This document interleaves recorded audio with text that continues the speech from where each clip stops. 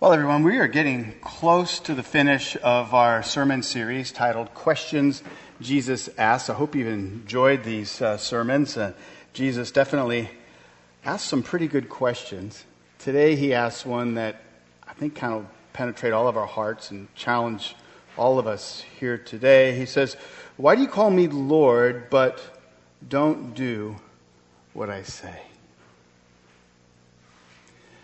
These 4 verses we're going to look at come at the end of a sermon. It's not the Sermon on the Mount, it's called the Sermon on the Plain, and it's in Luke chapter 6. And just to kind of give us a little understanding of what Jesus has been saying and who he's been saying it to before we read this, we want to make sure we kind of get it in the context, right? So what's going on? Well, we see that Jesus gathers his disciples earlier in Luke chapter 6, and they come down from a mountain to a level place, a plain, and Luke writes there's a great crowd of disciples. I don't know, 100, 200, 300. There was a lot of people who were called disciples, not just the 12. And then we also see that a great multitude of people from all over the place were there. And what was Jesus doing? They were coming to Jesus, and he was healing them of physical infirmities as well as mental infirmities. Jesus was declaring that the kingdom of God was here and that he was the one who was bringing it, and it would bring restoration to body and to soul. And then he began teaching them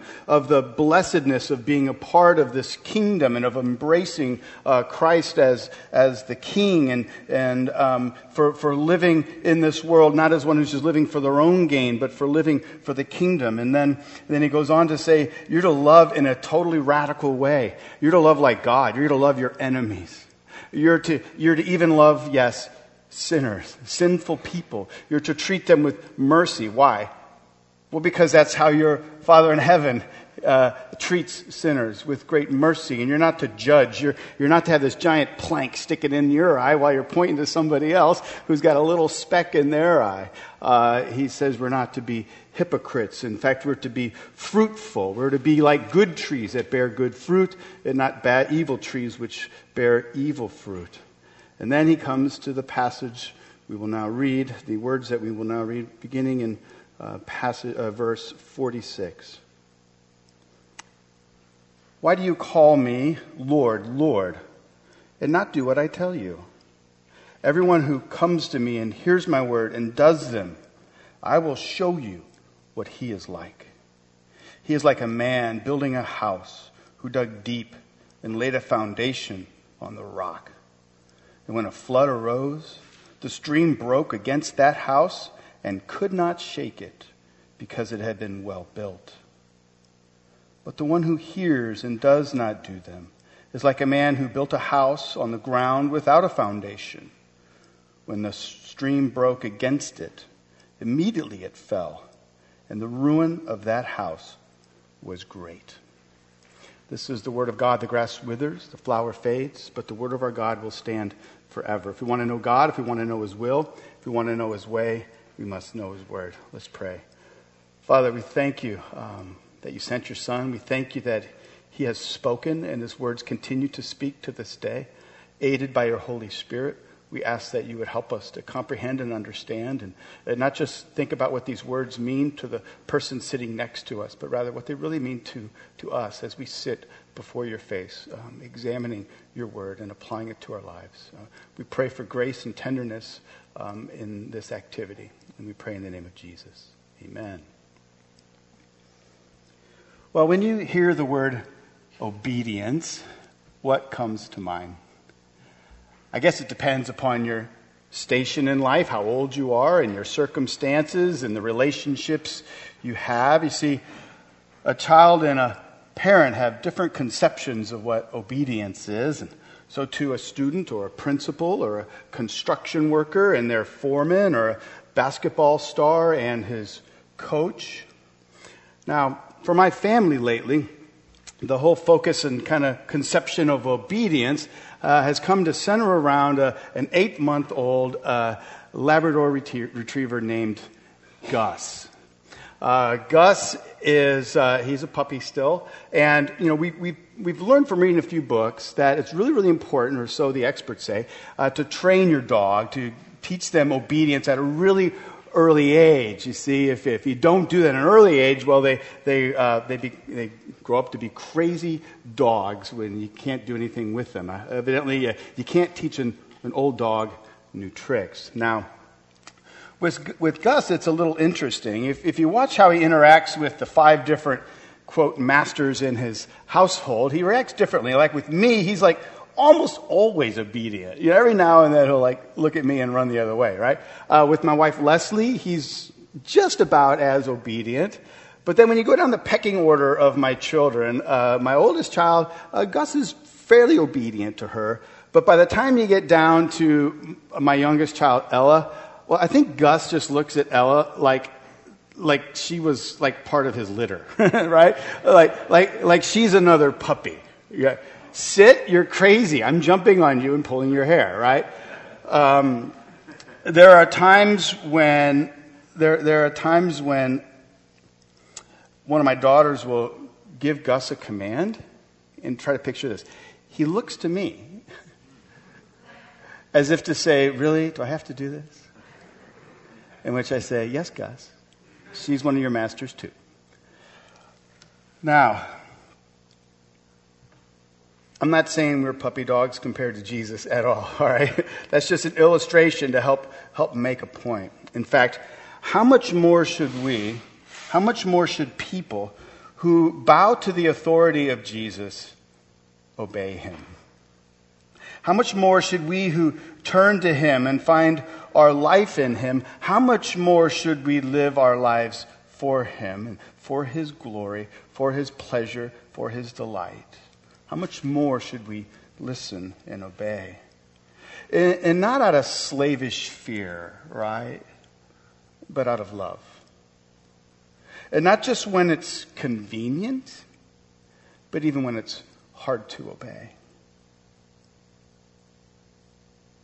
Now, if Jesus has revealed himself to the church to be Lord, why is it that we often in the church fail to listen to him? I'm not just pointing fingers at you.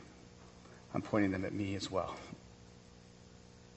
We hear from the Lord. We study his word. We get a sense for what he really calls us to do. And we affirm that it is good in our lives, and yet we do not do it.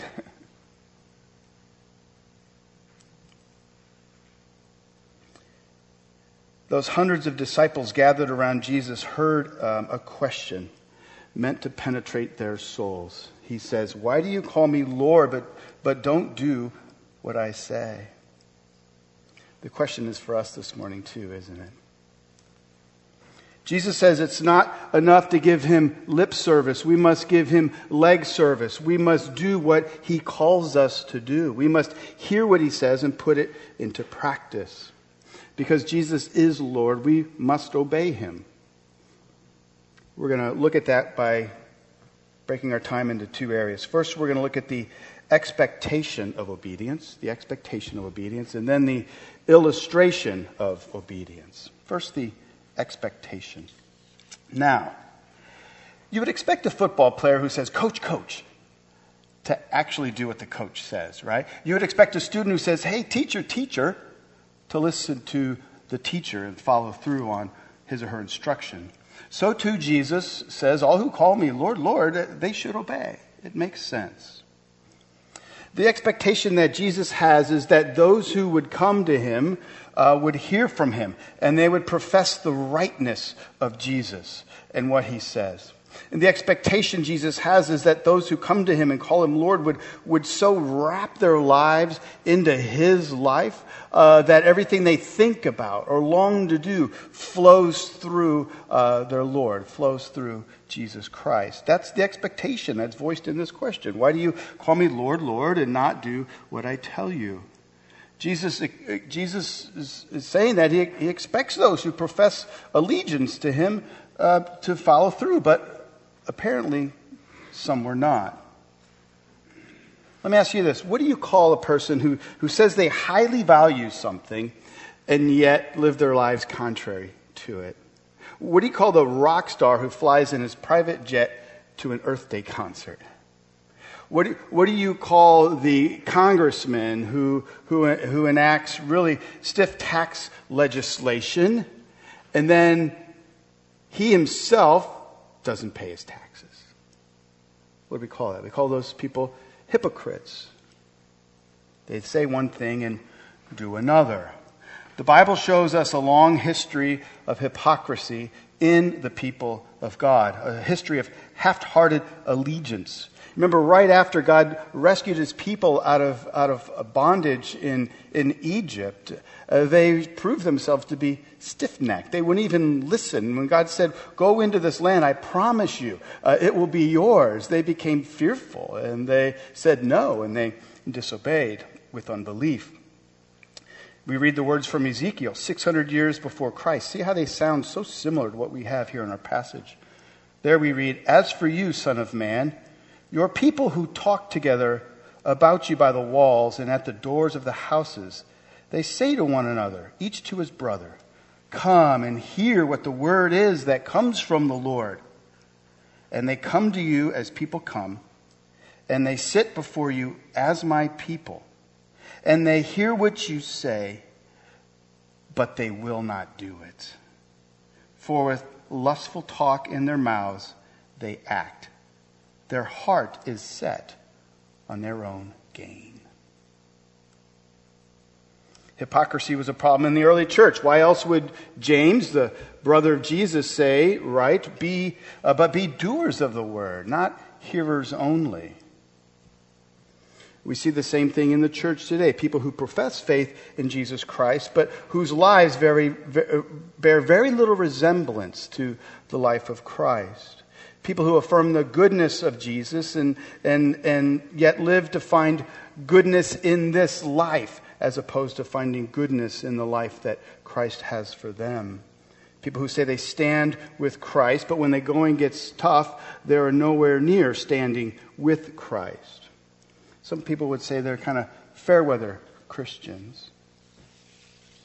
And the difficulty we have with our passage here, though, is trying to figure out, what is Jesus really getting at? Who is he referring to in this passage? Does he have in mind genuine believers who have strayed, or does he have in mind false disciples who really don't believe in Christ?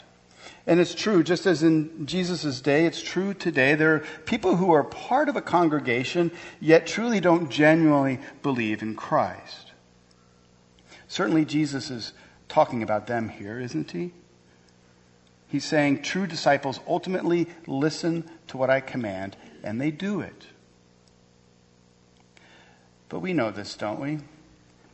We can be true disciples of Jesus, and yet, for a season, find ourselves not listening to Jesus or doing what we know he's calling us to do. I don't think there's a single genuine Christian here in this room who would not say there's never been a time in my life where I have not strayed from Christ.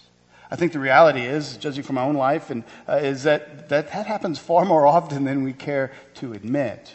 We are people who often stray from Christ and his words. So, personally, I think Jesus has both these types of people in mind. Those who are genuine, who profess faith in Christ, but who are not genuine believers, as well as those who are genuine believers, but yet find themselves straying from him and his voice and his words.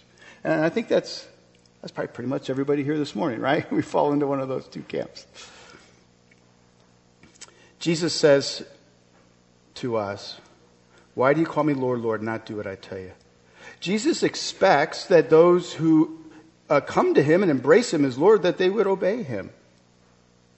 It's not only what he asks, but we also see his command here in verse 47. It leads us into a parable. And what we see in verse 47 is that there is a progression. There's a program. There's a way in which Jesus says we are to live this out in our lives. Look at verse 47. The first part, he says, everyone who comes to me and hears my words and does them, I will show you what he is like. And then he gives us that illustration. But we're not going to go there just yet. Pay attention to the progression of Jesus' words. There's 3 verbs in here, and they progress us to what true discipleship looks like. The first verb is to come. It's erchomai in the Greek, and that's what we see these disciples doing. It refers to the way in which people came to Christ, and they gathered around him. They were drawing near to hear Jesus. Oh, to have the ability to draw near to Jesus. But we have that, don't we? We do that together corporately every Sunday as we gather in and we hear from Christ in the word preached and in the sacraments and in the songs that we sing. Remember, Jesus promised that he would never leave us nor forsake us. Jesus said that wherever 2 or 3 are gathered in my name, there I will be among you. That's the promise of Christ. He is here even now in his spirit with his people. The next verb is akouo, which means to hear. One of the main reasons people came to Jesus, other than having someone healed in their family, was to listen to him teach. Now, hearing is always meant to be an active discipline. It's not passive. When Jesus speaks, you've got to expend some energy to understand what he's saying, right? He often taught in parables, which require that you spend some time using your brain to think through exactly what is he saying here? What does he mean by these images? And what does that mean for me? Where do I find myself in the parable? Jesus' words demand careful consideration, thoughtful reflection, as well as contemplating how they could be applied to one's life. Today we do this regularly, don't we? As we gather for Bible study or we sit under the teaching of God's Word, we hear Christ's words spoken anew. We hear from God through the prophets and through the apostles. And we listen and we bring it into our lives. We wrestle with the words of Christ, as we're doing even here this morning. We do this in the power of the Holy Spirit, who gives life to these words and presses them deep into our lives.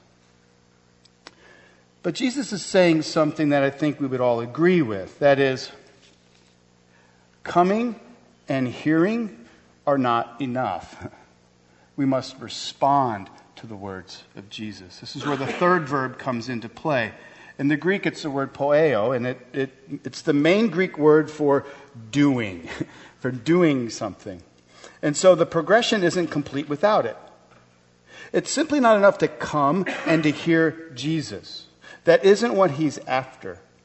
What Jesus is looking for is that we would rather come, hear, and then go and do.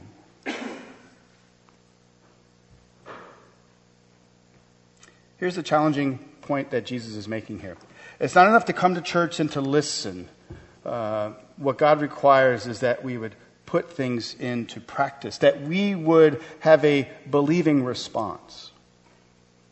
This means coming to Jesus for who he is. Thankfully, we have more information than these disciples who were gathered there on the plain that day, right? We have a more full understanding of who Jesus is. He's no ordinary man. He's the divine Son of God, sent to redeem the world. And when we look to Jesus, and especially even back then when they were seeing him heal, they were supposed to look to Jesus and say, this is the man that I should wrap my life around. He's the one who's able to heal physically and spiritually. He's the one who's brought the kingdom. And therefore, I must attach my hopes and dreams to Jesus and where he is taking this world, and as well as the people who follow after him. And therefore, a disciple's hopes and dreams are to be defined by this whole kingdom experience. And our hearts are to be transformed by what Christ brings to us. Our hopes and our dreams become wrapped up in him. That's what Jesus is expecting. And so therefore, because of this new reality that we experience in Christ, we would be doers, not just hearers. Now, let's be clear on something. No one is saved by doing, right? Scripture clearly teaches, Jesus clearly points out that there is no way we can work our way into the good graces of God. No, everybody is saved by grace through faith in Christ Jesus. Though we are disobedient, Jesus, the Son of God, was obedient. He was obedient even to the point of death. And as he died on the cross, he took upon himself all of the sins of the world, including our disobedience. And because of his obedience, we may now be freely forgiven and brought into God's family.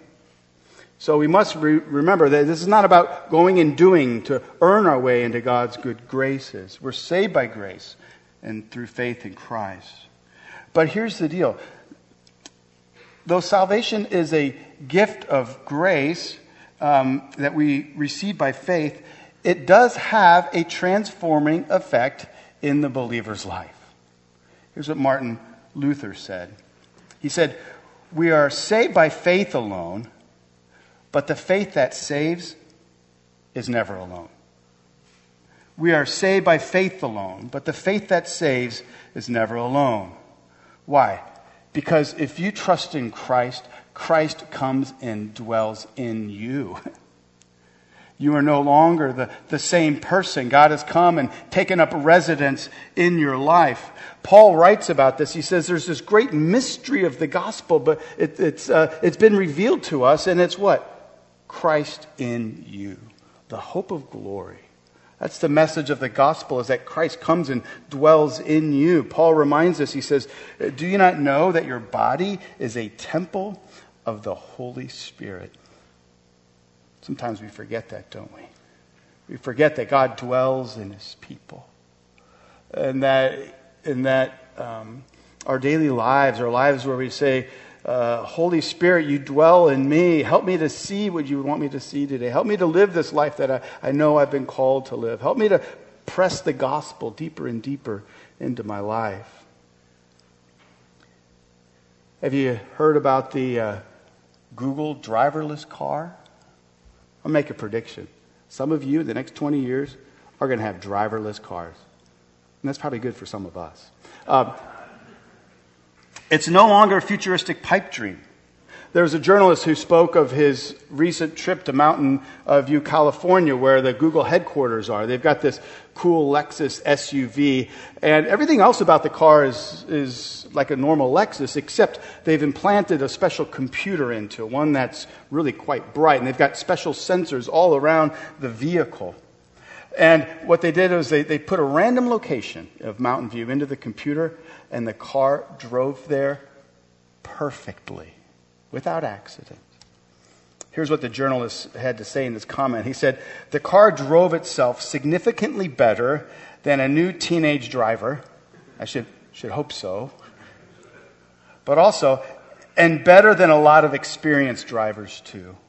It traveled the speed limit, anticipated the moves of other drivers, often long before we would have noticed, and made complex judgments about whether it had time to turn safely across a lane of oncoming traffic or to continue through a yellow light. That's pretty cool, isn't it? It's amazing. I don't know about you. I kind of like to drive my car. I could never imagine a day where I don't drive. But then again, long trips, Google driverless car, take me to the mountains, right? That would be fun.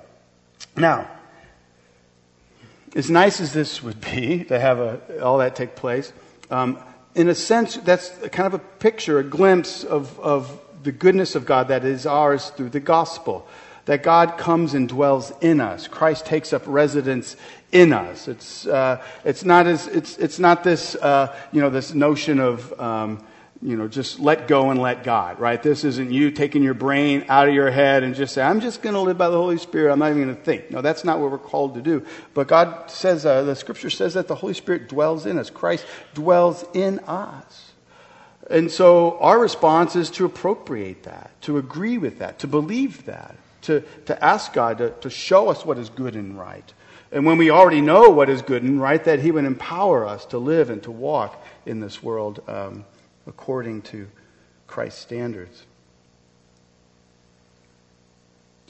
Paul wrote in 2 Corinthians 5:17, he said, "Therefore, if anyone is in Christ, he is a new creation.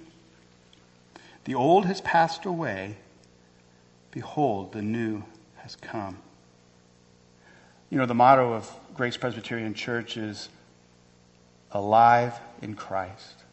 As individuals, yes, we're alive in Christ, but also as a body of people. We are the body of Christ, and we are alive in Christ.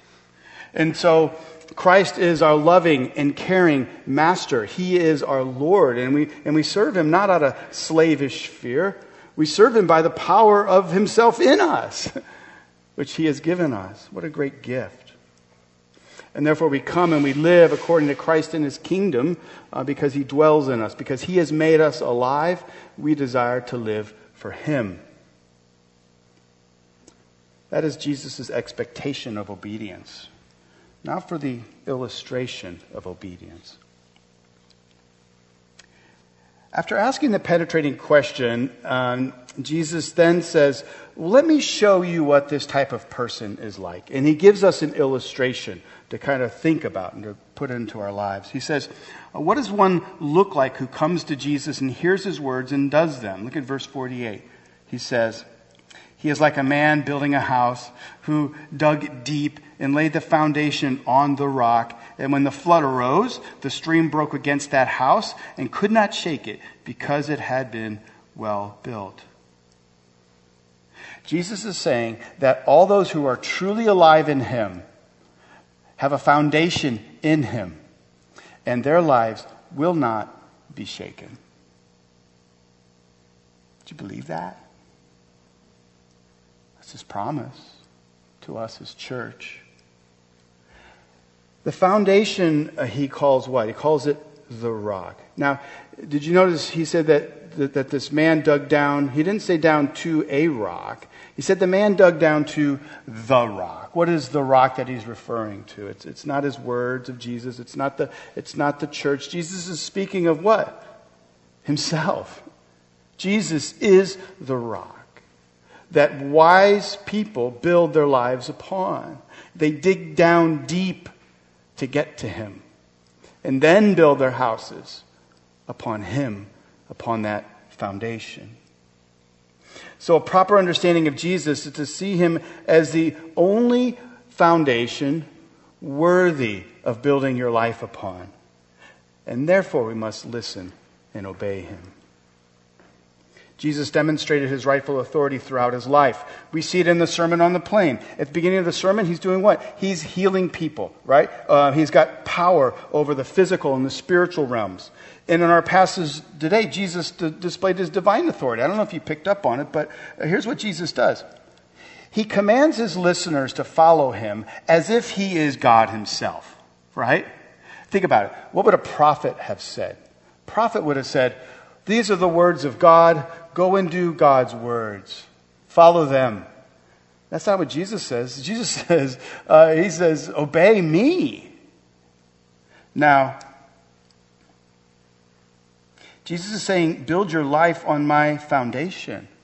Let me ask you this. Would that not be blasphemy for a person to say, build your life on me? Of course it would, unless, of course, Jesus is divine. The only life we should build our lives on is God himself. We were to have no other gods but the one true God. But Jesus is saying, build your life on me. In a true way, Jesus is speaking as one who has authority, divine authority. And the gracious, loving Lord who has divine authority over all things says, when you dig deep, when you come to me and lay your life upon my foundation, you will not be shaken, no matter what comes your way. Even the great terrible floods of life will not destroy what you have rested upon me. Question is, do you believe this? Are these just words of some dead teacher? Or are they truly words that give powerful hope to you here and now? I mean, Jesus is saying, if you dig down to me, if you seek me, if you seek to listen to my words and put them into practice, and if you really trust me, your life will be set on such a foundation as nothing in this world could ever shake you loose from. That's quite a claim. he's either a madman or he's right. I tend to go with the right, not the madman.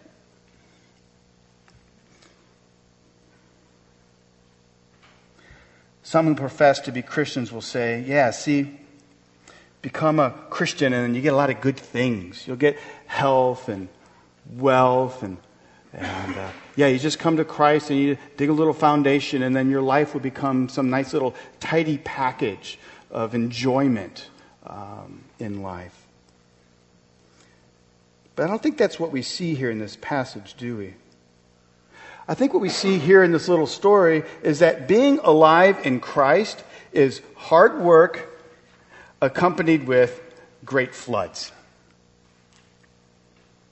The man is going to build a house which represents the entirety of his life. But because he has become alive in Christ, he desires to build upon the rock of Christ. And so what does he do? He digs. And he digs. And he digs. He digs deep. The call to follow Christ and to experience his salvation is akin to digging and digging and digging. Sounds like work to me. I know we live in the age of backhoes. And you just call a phone number and someone's going to go dig for you. No, that's not what you say. This is tiring. When was the last time you took a shovel and tried to dig a hole? It takes a while. It's hard. It's tiring. But we're called to dig deep. I think that's why some Christians talk of going deeper with Christ. It's that image of a life that is becoming more and more founded upon Christ and the life that he gives us. You know, one way that Christ gets us to dig deeper is that he unravels our lives. He causes calamity to come in. He allows these floods to invade our turf, so to speak, to push up against us, our houses that we're building. It's in these trials and circumstances that we dig even deeper. Christian, you've experienced this, haven't you? You've come to Christ. You've placed your trust in him. You delight in him. You've experienced the joy of your salvation. And you hear Christ his call to getting deeper and deeper, to an even deeper foundation in your life. And then you feel as if you're there. And then all of a sudden some event happens in your life. I don't know what it is for you. For me, I've been hit by trucks. I've had my father die. We've just a lot of different. We've all had these, right? So I don't know what it is for you, but you have these experiences. You feel as if you're at the foundation, and then all of a sudden the floor is taken out from underneath you, and you realize what? I need to dig. I need to dig some more. I know that my Lord is good. I know what he says is true. But in this moment, I need a deeper understanding of who Jesus is. I need to go down, and I need to experience him in the midst of this new circumstance in my life. And I'm certain that anybody here who's gone through those circumstances, how do you come up out of that? By God's grace, you come out with a what? Deeper foundation on the Lord you love. And the words that he has taught us here, you can say, Amen. As I listen to Christ, as I come to him, as I listen to him, and as I put into practice what he has taught me, I've experienced this reality in the floods of my life. That my Lord does love me. That it is good to listen to him. That it is good to walk in his ways. That it is good to trust him even though I can't see why I'm in this circumstances. Even though I don't see a way out, I know that my Lord is true. When we've gone through these trials and with these floods, we get deeper into Christ, and that foundation becomes even more solid and strong. Christian, you've experienced that, haven't you? Sad thing is, not everyone has a solid foundation of Christ. Jesus finished his parable with a negative illustration. He contrasts the positive image with the words, "But the one who hears and does not do them is like a man who built a house on the ground without a foundation. When the stream broke against it, immediately it fell, and the ruin of that house was great. Now, in seminary, they teach it's usually good to finish the sermon on a positive note. This is the end of Jesus' sermon. He doesn't end on a positive note. The last words in his sermon are a warning, are they not? Now, the situation that Jesus describes was a common occurrence back in the arid climate of ancient Israel. In his commentary, Philip Ryken notes that flash floods are always a danger in the desert, especially near the mountains. When the rains fall in the higher elevation, water cascades down through dry riverbeds and into the villages below without warning. When this happens, a house without a solid foundation will collapse instantly. Like some houses, some people do not have a solid foundation.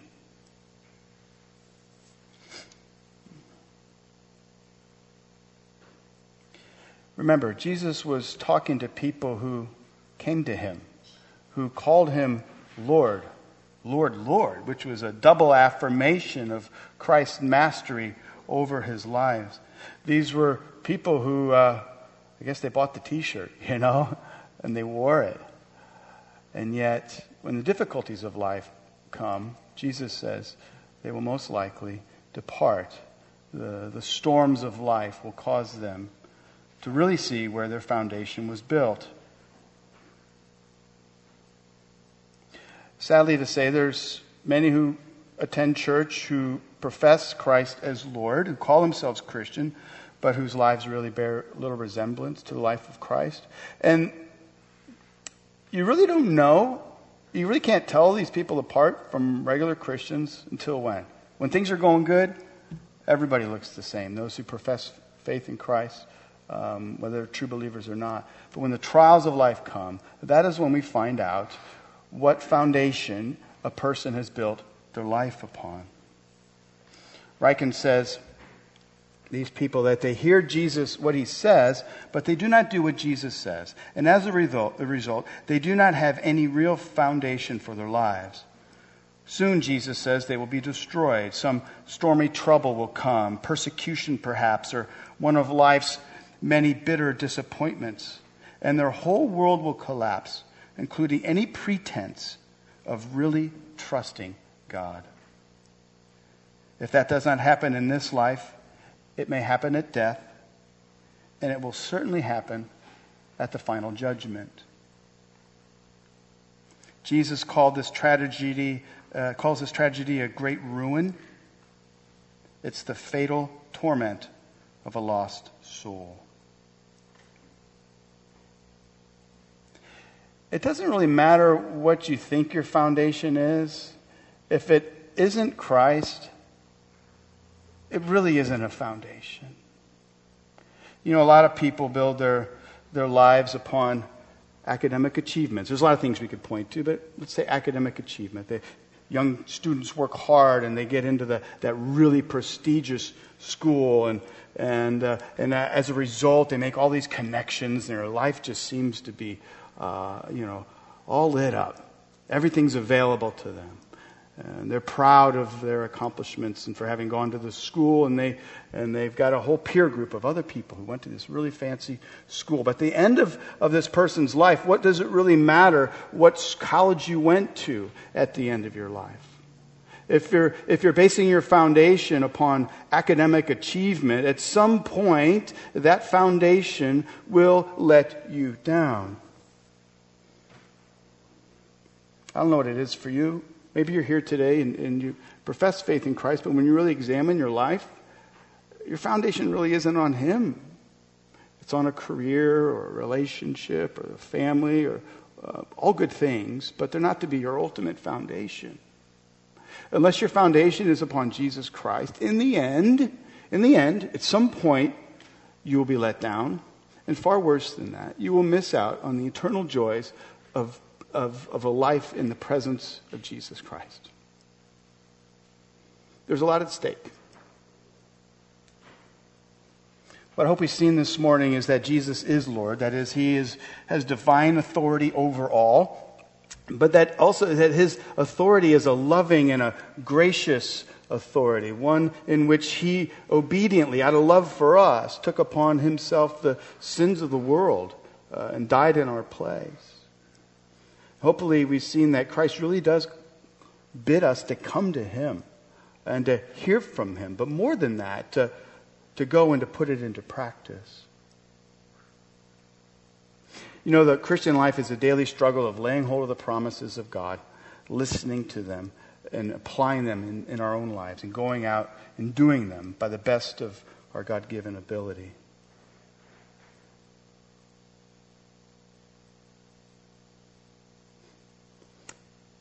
Let's wrap up with this. You know, I began this sermon talking about my little puppy dog Gus, you know, how cute he is. And,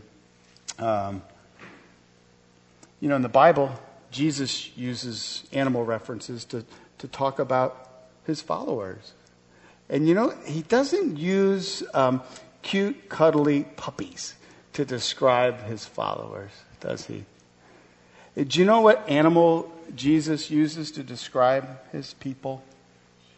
Sheep. Now, I grew up, you know, thinking sheep were great, right? You know, because I never was really around a flock of sheep, right? They're just cute, right? You would think. Actually, sheep are dumb. I mean, really dumb. Like beyond like dumb, right? Sheep will put their head down and they get so distracted by a little clump of happiness in front of them. This little clump of grass, and they'll start eating and eating and walking. And then before they know it, they're far away from the rest of the flock. They're on some sort of cliff in need of rescue. Or sheep, when they fall down, in some circumstances, a sheep could fall down and be what's called cast. They're upside down, and they will die because they're unable to raise themselves up back to their feet. Sheep have short memories. Sheep bite each other. Sheep even bite the master. That's why the master carries a rod and a staff. Sometimes he has to discipline his wayward sheep. Jesus calls us sheep, which means what? He really knows us, right? He knows how we stray. He knows how we get all wrapped up in that little pile of grass in front of us, that career or that relationship or that hope of whatever. He knows how we get wrapped up in that, and we find ourselves far away from him, wondering, how in the world did I get here? He's not surprised by that. Do you understand? Jesus calls us sheep because we are, and he knows that. But he also calls himself what? The good shepherd who lays down his life for his sheep. How good it is to know that the one that we're called to obey with the very entirety of our lives has this understanding of us and yet still desires to be a good shepherd to us. I don't know about you, but that gives me great joy as we're about ready to celebrate the Lord's Supper. You know, Christ gave this meal to us to remind us of his ongoing care for his people, his sheep. and he knows that we need him in our lives. He knows that we need to feed on him. My hope is that as we leave here this morning, that we wouldn't necessarily feel beat up. I need to be a better Christian, so I need to go out and do more. No, you're a sheep. You just need to listen to your shepherd and delight in him and follow his voice wherever he may lead you. Let's pray. Father, we thank you for the amazing, tender, gracious love that you give to us. On our best day, we are not the people we know we should be. On the best day, we do not listen well.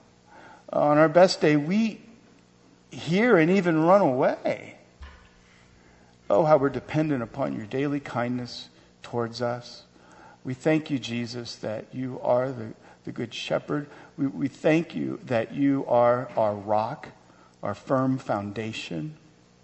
Thank you for reminding us that we're foolish to place our life and our trust upon anything but you. Strengthen us now in this hour as we depart from here. May our lives be so alive in you that you shine through us, we pray. Amen.